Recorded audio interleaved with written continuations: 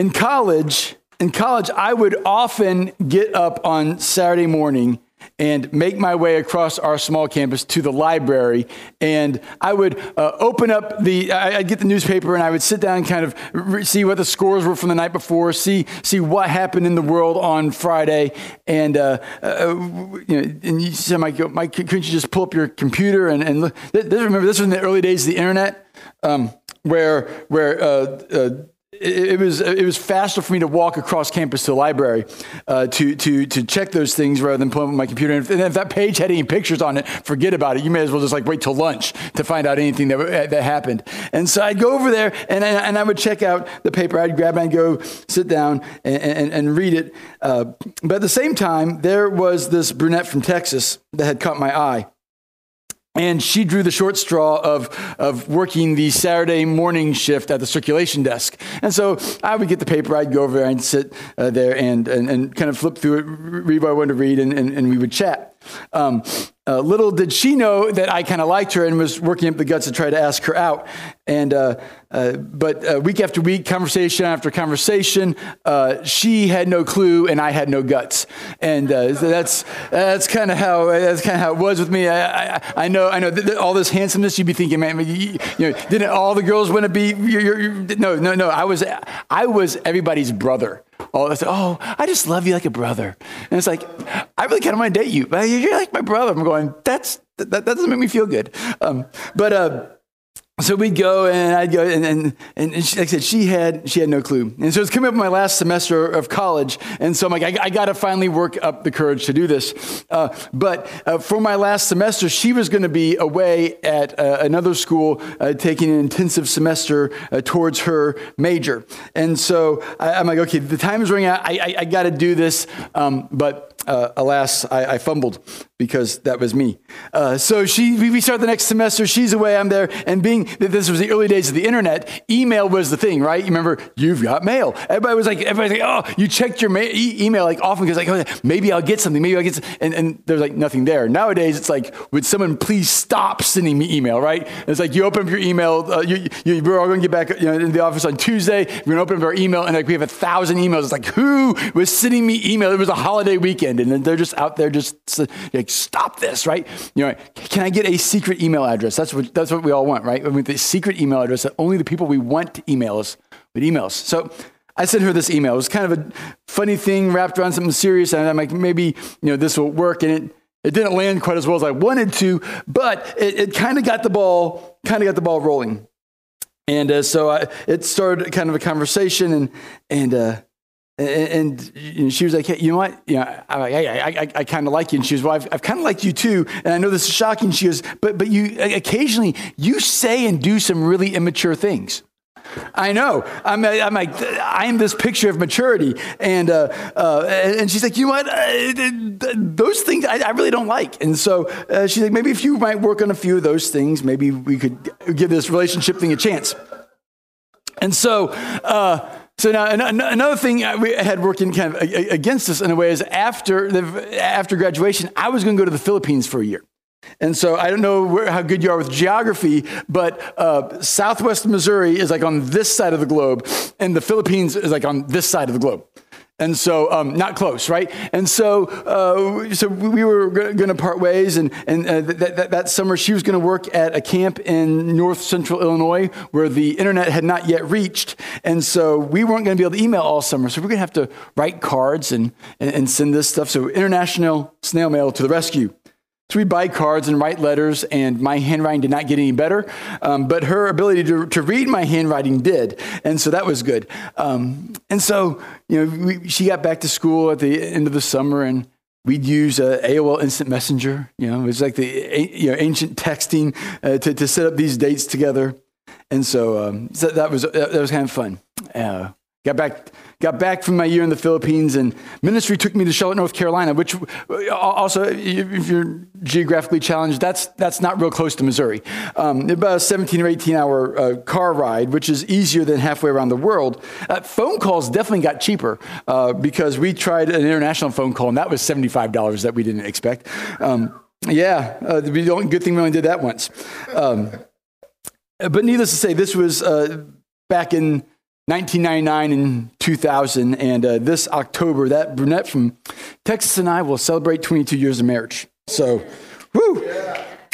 Sometimes love is worth the pursuit, right? Sometimes love is worth the pursuit to whatever hurdles you might need to go over, whatever things you might need to chase down and do, whether it's quit being immature and stupid, or whether it's paying $75 so you can talk to your sweetheart halfway across the world. There was a weird echo in that phone call. It was not worth it was worth $75 to hear her voice, but it was not worth $75 for the fidelity of that phone call. But at the beginning of each relationship, whether it's dating or marriage or a work relationship, or whether a friendship, there is this pursuit. And pursuit is easy, right? It's like there's something that we want in this relationship. There's something that we want either that it makes the work and the effort of pursuing easy to do. But what happens when life gets real? What happens when the going gets tough? What happens when it's not easy, when life just gets in the way? Do we continue to pursue as the relationship continues? Or do we just go, hey, that relationship is there and it's just kind of parked? Or do we help to make it work and grow? And so today, if you would, turn with me. We're going to turn to Genesis chapter 29, and we're going to read verses 14 to 30. And we're going to look at a very unique marital situation. Not everything in the Bible is given to us as prescribed for us to follow in this feature, follow in this certain way. Some things are just described for us to kind of go, hey, here's one way that it happened. And so today is a one way that it happened kind of day. We're not everything is given us as a model to follow, but something in these abstract examples, there are principles that we can still apply. I said today is one of those where the principle is more important than the example. And living out this principle will make all of our relationships better and healthier. And so this is what is written for us in Genesis chapter 29, verses 14 to 30. Laban said to him, "You are my own flesh and blood." Jacob had gone to work with his uncle Laban and live with him there because he had made Esau mad, because he took everything that Esau ever wanted, his birthright, his blessing, everything that Esau had so longed for as the firstborn, he had stolen. And so mom was like, you need to leave because your brother's going to kill you. And so rather than be killed, let's go over here. And so he goes to live with Laban. And Laban said to him, "Just because you are my relative of mine, should you work for me for nothing?" He was working in the family business. He goes, "Tell me what your wages should be." Now Laban had 2 daughters. The name of the older was Leah, and the name of the younger was Rachel. Now Leah, she had weak eyes, but Rachel had a lovely figure and was beautiful. Jacob was in love with Rachel and said, "I will work for 7 years in return for your younger daughter, Rachel." And Laban said, "It's better that I give her to you than to some other man. Stay here with me." So Jacob served 7 years to get Rachel, but they seemed like only a few days because of his love for her. Doesn't that just kind of get you right here? Then Jacob said to Laban, so he served the 7 years. Then Jacob said to Laban, "Give me my wife. My time is completed, and I want to make love to her." So Laban brought together all the people of the place and gave a huge feast. And when the evening came, he took his daughter Leah and brought her to Jacob. And Jacob made love to her, and Laban gave his servant Zilpah to his daughter as her attendant. But when the morning came, there was Leah. And so Jacob said to Laban, "What is this you have done to me? I've served you for Rachel, didn't I? Why have you deceived me?" Laban said, "It is not our custom here to give the younger daughter in marriage before the older one. Finish this daughter's bridal week, and then we will give you the younger one also in return for another 7 years of work." And Jacob did so, and he finished the week with Leah, and then Laban gave him his daughter Rachel to be his wife. And Laban gave his servant Bilhah to his daughter Rachel as her attendant. And Jacob made love to Rachel also, and his love for Rachel was greater than his love for Leah. And he worked for Laban another 7 years. Now, what's interesting about that is the trickster got tricked, right? You know, Jacob was the ultimate trickster. But in this, he gets tricked by his uncle. And there's a couple things right away that as we're looking at, we're going, this is not what we're looking at today, right? This is not encouraging us to marry one's cousins, right? That principle we're not looking at today. That's not the one we're going to look forward to. Laban was Jacob's mother's brother. And so this again makes it kind of awkward for us. We're reading it, we're seeing the family tree, and we go, that seems a little awkward. That's not what we're looking for. Neither is marrying two women. God's plan from the beginning has been one man and one woman for a lifetime. And so that's always been God's plan. It's always been that way. We look at this and we go, well, he marries two women. How does that work out? Once again, we need to look at the rule. We need to look at what God lays out and not the exception. There are exceptions, and when we live life by the exceptions, that's when our lives begin to go off and crazy into some places that may not be best. But if we follow God's rule, that will always lead us into blessing. Also, probably we shouldn't marry two sisters. That's taking the sister wives thing entirely too far. And so, like I said, these all qualify as exceptions to the rule. So what is it that we want to look at? What is it in this that we want to see? Laban offers Jacob payment for working the family business. Now, another thing that we look at here, and sometimes it strikes our ears as odd, is did Laban just sell his daughter to Jacob? And we have to look at this in a different culture. This is kind of a dowry, kind of a bridal price kind of culture. And so Laban didn't really sell his daughter into this marriage. What it was is that Jacob worked for him to raise up the dowry, to raise up the bridal price needed to pay for, to make that agreement. So in their culture, this is not, it's an acceptable agreement. It's not an agreement that's how it works in our culture, but it is how it was then. And so Laban goes, hey, you're working for me. What wage? I can't expect you to work for free. What is it that you want? And he goes, hey, I will work 7 years for your daughter, Rachel. I'll work 7 years for your daughter, Rachel. And so this was the agreement. Again, that sounds good. You'll work, you'll raise up your dowry, you'll raise up the bridal price. At the end of the 7 years, we'll give you Rachel as your wife. Said Jacob served 7 years. It's time to marry Rachel. But they only seemed like a few days because of his love for her. I mean, doesn't that just make you want to go, oh. If you say I'll say that again. Oh, like, man, my heart is just warmed by that. And we're just like, it's like, man, he and it was 7 years. That's like 2,000 days, over 2,100 days. But it seemed like it just seemed like a week. It just seemed like a few days because of his love for her. That is so sweet.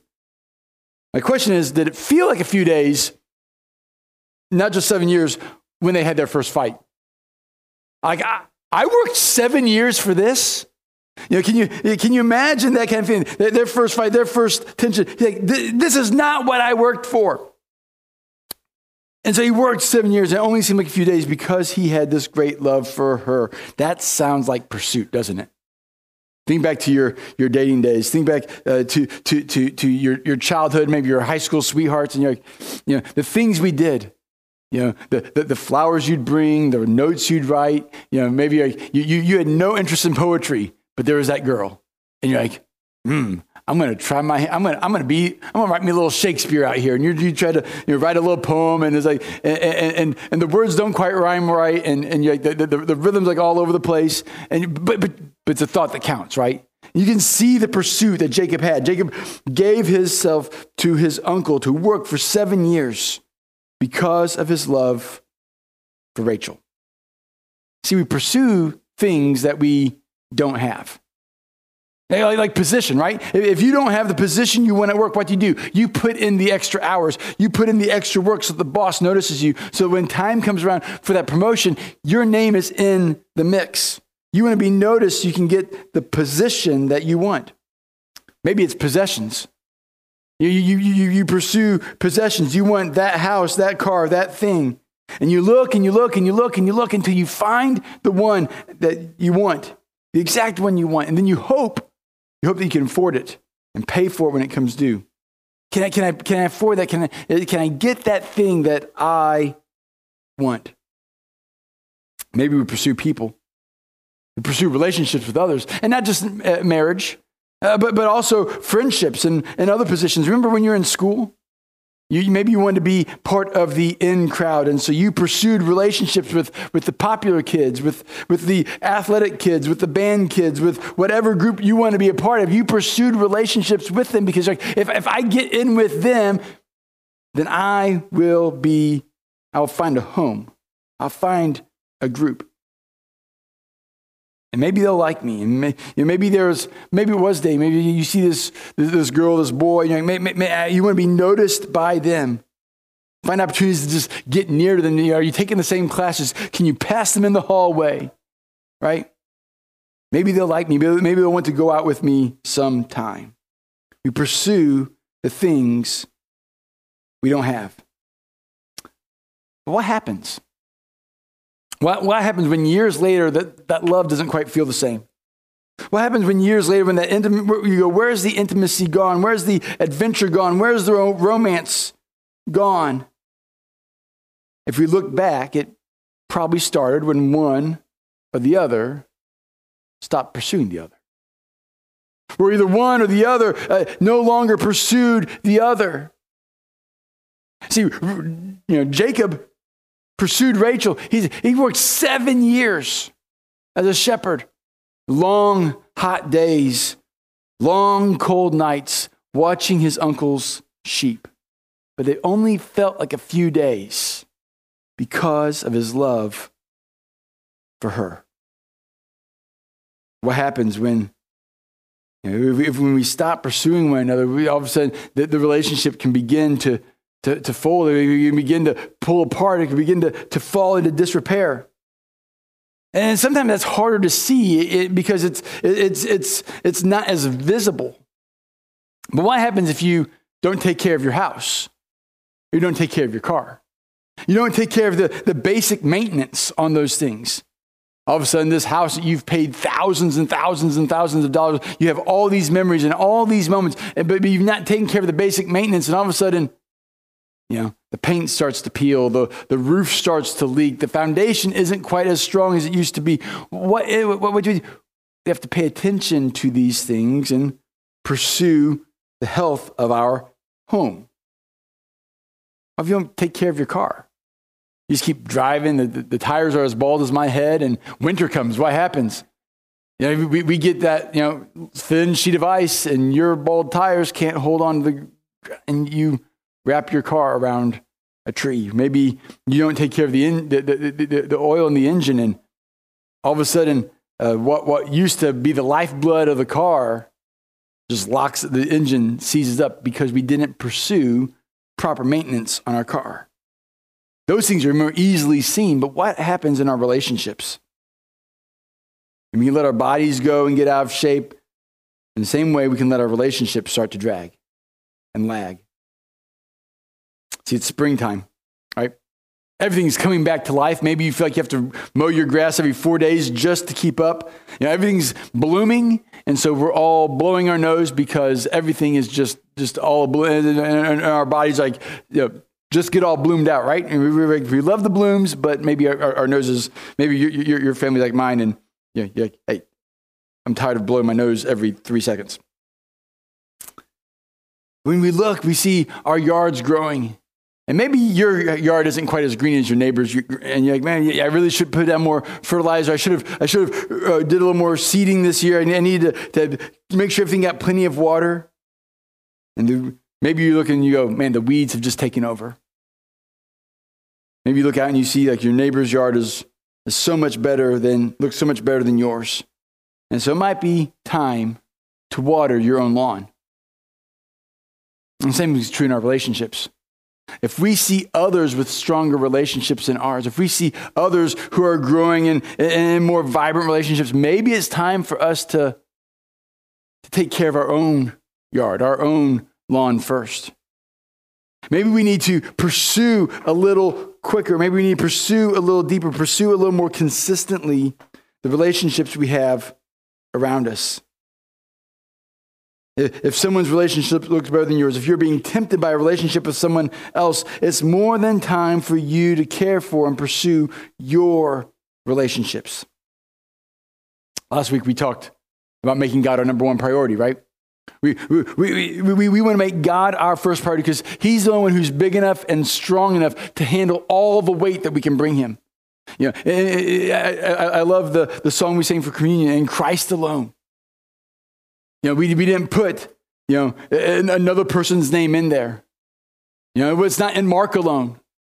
You know, we love Mark. Mark is dependable, but at some point, Mark's not strong enough to carry all of our weight, all of our burdens. It's not in Jeff alone. Because even though he is strong and sure as well, at some point he would break. It's in Christ alone. In Jesus, we place all of our hope and trust. He is our number one. If we get that one right, then all of our other relationships kind of can begin to fill in around that. But if we don't get that one right, it'll be hard for our relationships to hold. When we get our relationship with God right, then everything else finds itself into proper alignment. So this week, as we were talking, even as we are pursuing God as our number one, we need to pursue our spouse as our number two. Maybe it's another close friend. We need to pursue, God's my number one, but this is my other person. And they're there to help, be Jesus with some skin on for us, to walk through those hard times, to be with us in those difficult moments. When we make our spouses or any other relationship our number one ahead of God, they will crumble under the weight. They were never meant to be our Savior. The only one who's able to do that is Jesus. And so it's okay for us to say, I'm going to make my wife, my spouse, this other relationship my number two because I'm making God my number one. Because then we can have the proper perspective on how to live and to serve them rightly. When God brought Adam and Eve together in the garden, and he laid out the principles of marriage. He said this, he said, that is why a man will leave his father and mother and is united to his wife, and they'll become one flesh. And there's something in that word united, that there is this word about to chase down, to pursue, to grasp, to cling to. But there's this like pursuit aspect of it. It's not just hold on, but there's even I have to close the gap. We have to close the gap, to pursue them with diligence, to pursue with affection and devotion. And we see that in Jacob. He pursues Rachel and he works hard for her for 7 years. And it seems like just a few days. But then Laban makes a switch, right? Laban does the switcheroo on him, and instead of getting Rachel, he gets Leah. And he's like, whoa, that wasn't the deal, right? That wasn't the deal. And so he's like, okay, well, yeah, it's not our custom to give the younger before the older. Probably because if in that situation, the older daughter would never get married because it's like, well, is she damaged? Is she somehow undesirable? Is she somehow unacceptable? And so they would give the older one first. And so he's like, here, we'll just do this, and then we'll work out this other arrangement. Work 7 more years, and you can have Rachel as well. And so he worked another 7 years for what he already had. And there's somewhere where he worked, in theory, he worked 14 years for Rachel. And he continued to work even after she had already been given him as his wife. And sometimes I wonder, how hard do we work at things when we've already secured them? How hard do we work at relationships when we've already secured them? Sometimes it becomes comfortable, it kind of becomes hand in glove, and we go, oh, this is secure. This is always going to be here. And then we go do our thing, and we forget that this other person is there. We go do our thing, like, well, they're always going to be there. They're always going to be there. They're always going to be there. But sometimes we forget that we also need to make sure that we're securing what we already have. When things begin to get shaky, maybe we'll go to counseling. Maybe we'll make sure we spend some extra time with him. We put in a little bit of extra work to strengthen and repair. And Jacob he continued to work for Rachel long after she was already his wife. No one thinks in our relationships, my goal is to have an awful marriage. No one goes, hey, I want to work for 7 years and then let's split everything up. We want to have good intentions, but sometimes we don't always follow through. How can we pursue others in our relationships? And I think the best way in both our marriages and our other relationships in general is making others a proper priority. We need to make a priority of those who are around us, who we want to grow in our relationships with. Our relationship, if we don't, those relationships will not last long. We probably can all think back to friendships that budded for a while and were strong for a while, but then after a certain season, things just kind of fell away. And maybe you think of them occasionally, you think of them here and there, but they're not an active part of your life anymore. The pursuit didn't last long. In our marriages, the pursuit doesn't end with I do. The pursuit does not end when the friendship begins.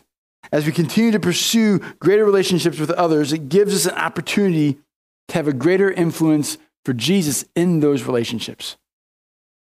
Whether it's marriage, whether it's in the workplace, whether it's a friendship, whether it's someone who believes in Jesus already and we can sharpen one another and help lead and draw them closer to Jesus, or maybe it's a friendship we have with someone who is far from God and we just begin to be salt and light to them. The relationships that we have around us, the relationships that we pursue, it gives us an opportunity to have an influence for Jesus. So how can we pursue others? Be it in a marriage relationship, be it in friendships, be it in work, in school, wherever we go. How can we pursue relationships with others? And the one thing we can do is we can pursue others with encouraging words. Pursue one another with encouraging words. I often get the opportunity to pick up Saray from school, and from time to time in her choir class, they have these little affirmations. There's like this slip of paper that you can write, and you can drop it in this box, and the teacher will read them out loud. And they're kind of, and then they give them to the person, and she gets to bring home. She goes, "Dad, I got this one, or I got this one," and it's always always fun to hear others say good things about your children, right? It's better than the alternative. And so she gets all these, she'll bring these home. And at the end of the year, here in the last week, they had, everyone got a whole sheet and you had to sign everybody's sheet with this or that. And it was fun to kind of read what other people have seen in Saray in this last year. And so what are those things that we see in others? How can we pursue others with encouraging words? And we go and we say, hey, I see this in you. I see your heart for others. I see the way you give. I see the joy that you bring. I see that you have a listening ear, that you truly are compassionate and kind and want what's best for others. I see in you wisdom that you long, that you share freely. What are those things that we can say that we can encourage others with the words that we see? Because I don't know about you, but I don't think I've ever heard anyone say, I'm tired of getting compliments. I wish someone would say some bad stuff about me. And anybody ever say that? No. Man, I truly wish that people would start saying bad stuff about me because I'm tired of getting all these compliments. No one wants to get beat down. No one wants to be piled upon. We love hearing compliments. We love being encouraged. And so when we think something good, we need to say something good to the person we thought it about. Pursue others with encouraging words. Another thing you can do is pursue others with acts of service. Pursue others with acts of service. Gentlemen, an easy way to do this is when you notice that your wife's car is about out of gas, go fill it up. Yeah, just kind of, hey, you for some reason you're driving the other car and you see that slow on gas, just pull in, fill it up, and all of a sudden, oh, the gas tank is full. And like, yeah, I saw that. Maybe another one that you do is when the dishwasher is clean, putting the dishes away before she realizes. Can you get them done? It's like, okay, she's in the shower, the dishwasher is empty. Can I get all these done before she's out of the shower? Can I do the dishes before she gets a chance to do them? So when we find these simple acts of service, it tells others around us, I see you, I care for you, I love you, I look for opportunities to serve you. And it goes a long way in the act of pursuing others. Another thing we can do is to pursue them by becoming the best version of ourselves. We are all works in progress, right? I mean, none of us has arrived. We all still have, I have to admit, I still have that sophomore, junior high, immature boy in me that comes out from time to time. And so we're still all these works in progress, right? We are not the ideal person. Sometimes we get short-tempered. Sometimes even those relationships around us, those who are nearest and dearest to us, sometimes they get the worst of us and not the best. And so we always need to be growing and improving. And we must work towards becoming this better version of ourselves in our relationship, in our relationships. And the best way to do that is by pursuing God first, right? Pursuing God is our number one. And as the closer we draw to Him, the more like Him we ought to be. As we pursue God, the Holy Spirit begins to reveal His work in us and help us to become even more like Jesus. In his book, Sacred Marriage, Gary Thomas's premise is this: that God designed marriage more for our holiness than our happiness. God designed marriage more for our holiness than our happiness. And so that's why we want to say that the marriage is a great place, a great picture of the gospel. Because we love one another unconditionally. It doesn't mean that we always show up as our best, but always we want the best for the other, and that we give one another grace in those moments. And in those times that we get to show the gospel to one another. We get to show gospel to our children. We get to show gospel to the friends around us as we continue to love and to serve those. God designed marriage more for our holiness than our happiness. And so we think about pursuing others, this pursuit of others. I want us, as a challenge this week, to prioritize Jesus in our relationship with others. That we should prioritize Jesus in our relationship with others. That as we pursue others, that pursue our friends, pursue our spouse, how can we show up as Jesus with some skin on for them? How can we show up and share with them the hope of Jesus? What are the words that we can share? What are the encouragement that we can bring that will help bring Jesus to that relationship, that moment? That maybe it's a conversation that will help draw someone to Jesus for the very first time. Maybe it's a conversation that will help lead a friend back to the faith of their childhood. See, the ultimate goal of the church is to make disciples who make disciples. We want to be a church that helps connect people to Jesus. And the most natural place for that to happen is in relationship. I mean, read the gospel. How did Jesus draw others to himself? It wasn't with grand proclamations. It wasn't with billboards on the street corner. It was through conversations. It was through relationships. And sometimes we read Luke 5 and Matthew 4 when Jesus calls Peter, Andrew, James, and John to leave their nets. And it seems that that was the first day that Jesus showed up and he calls them and they leave. But when you put all the Gospels together, Jesus had probably multiple conversations with them over several months and weeks. They had seen Jesus. They knew who he was. They had heard of him. They had probably spoken to him. And so in that moment, when Jesus calls them to leave everything, they aren't stepping into the unknown. They're following someone who they had a relationship with. And maybe the people we have around us, maybe it's a spouse, maybe it's a coworker, maybe it's a friend, a neighbor, a teammate. Maybe they're far from Jesus. And we become that bridge to help bring them closer to God. And we do that by encouraging them, by serving them, by becoming that best version of ourselves, we show up and we bring Jesus to the situation. And in that pursuit, we can help God pursue his child who is far from him. Maybe today we need to, as we think about what next steps we can take, and maybe it's a step into salvation. Maybe it's like, hey, I need to choose Jesus. But maybe as much as anything, it's I need to live out that salvation that I've already chosen. And I need to do my role, my part as his disciple to go and to make disciples of others. I need to begin to share my story. I need to connect with people and encourage them and to build these relationships. Not just I'm making God my number one, but I need to make people very important in my life so I can share with them this hope of my number one with them. And so maybe this week our next steps look different.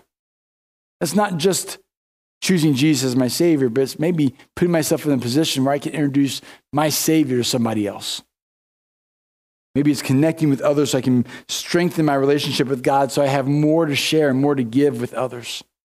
And so whatever next step you might have, you can let us know by using the connection card at cchmd.com/connect and fill that out. And there's some options there. You can check those boxes and whichever box best applies. And we'll follow up with you. We'll pray for you. We'll help you grow. We want to help you grow in your relationship with God. Maybe today, though, you need to talk with them about what next step you have, the next step you'd want to make. You can talk to me. You can, Marcus here, David be around. You can maybe talk with someone else that you have a relationship with, someone you came with, someone who's near you. And we want to help you learn and grow so that we can put not just our relationships with others as a priority, but we can set our relationship with God as our first priority. And from there, serve those around us in his love. So when we have our relationships in the right order of priority, God can use them to develop holiness in us as we pursue him. And he can pass his holiness through us to others as we help draw them to him as well. Let's pray. Father, we thank you. Father, we thank you that you love us, even in spite of our flaws, in spite of the mess that we make. Father, we look at Jacob, and his life was not perfect. Father, he tricked his brother out. He essentially stole his brother's blessing and birthright, his position in the family. But Father, he was the one that you chose to bring Jesus into the world through. And we can see that throughout Jesus' genealogy, that you use broken and flawed people. So that's good news for us because we come to you broken and flawed. So, Father, will you help us this week to pursue you? Pursue you first, pursue you foremost, pursue you with the best that we have. Father, that you might do your work in us. And that, Father, as we go about our work, will you help us to pursue others? Father, our spouses, our family, our coworkers, our friends. That, Father, you might use the situations you bring us to this week to encourage them and to lead them and to maybe even to introduce them to Jesus for the very first time. Father, would you give us a boldness this week to share? Would you help us to prioritize you in our relationships with others? That, Father, we might live like you. That we might live this week as if we have the very hands of Jesus. Father, would you give us thoughts this week that would be as if we had the very mind of Jesus? Father, would you help us to love boldly this week as we have the very heart of Jesus? And Father, would you help us this week as we pursue you, to pursue you with the very habits that Jesus showed us as he got away time after time to spend time with you. Father, would you help to develop those things in us so you might develop us in the type of people you want us to be, that we might help lead others to know you. Father, we thank you for Jesus. It's in his name I pray. Amen. Hey, we're glad that you have joined us here today. Enjoy the rest of your holiday weekend, and we look forward to seeing you guys again next Sunday.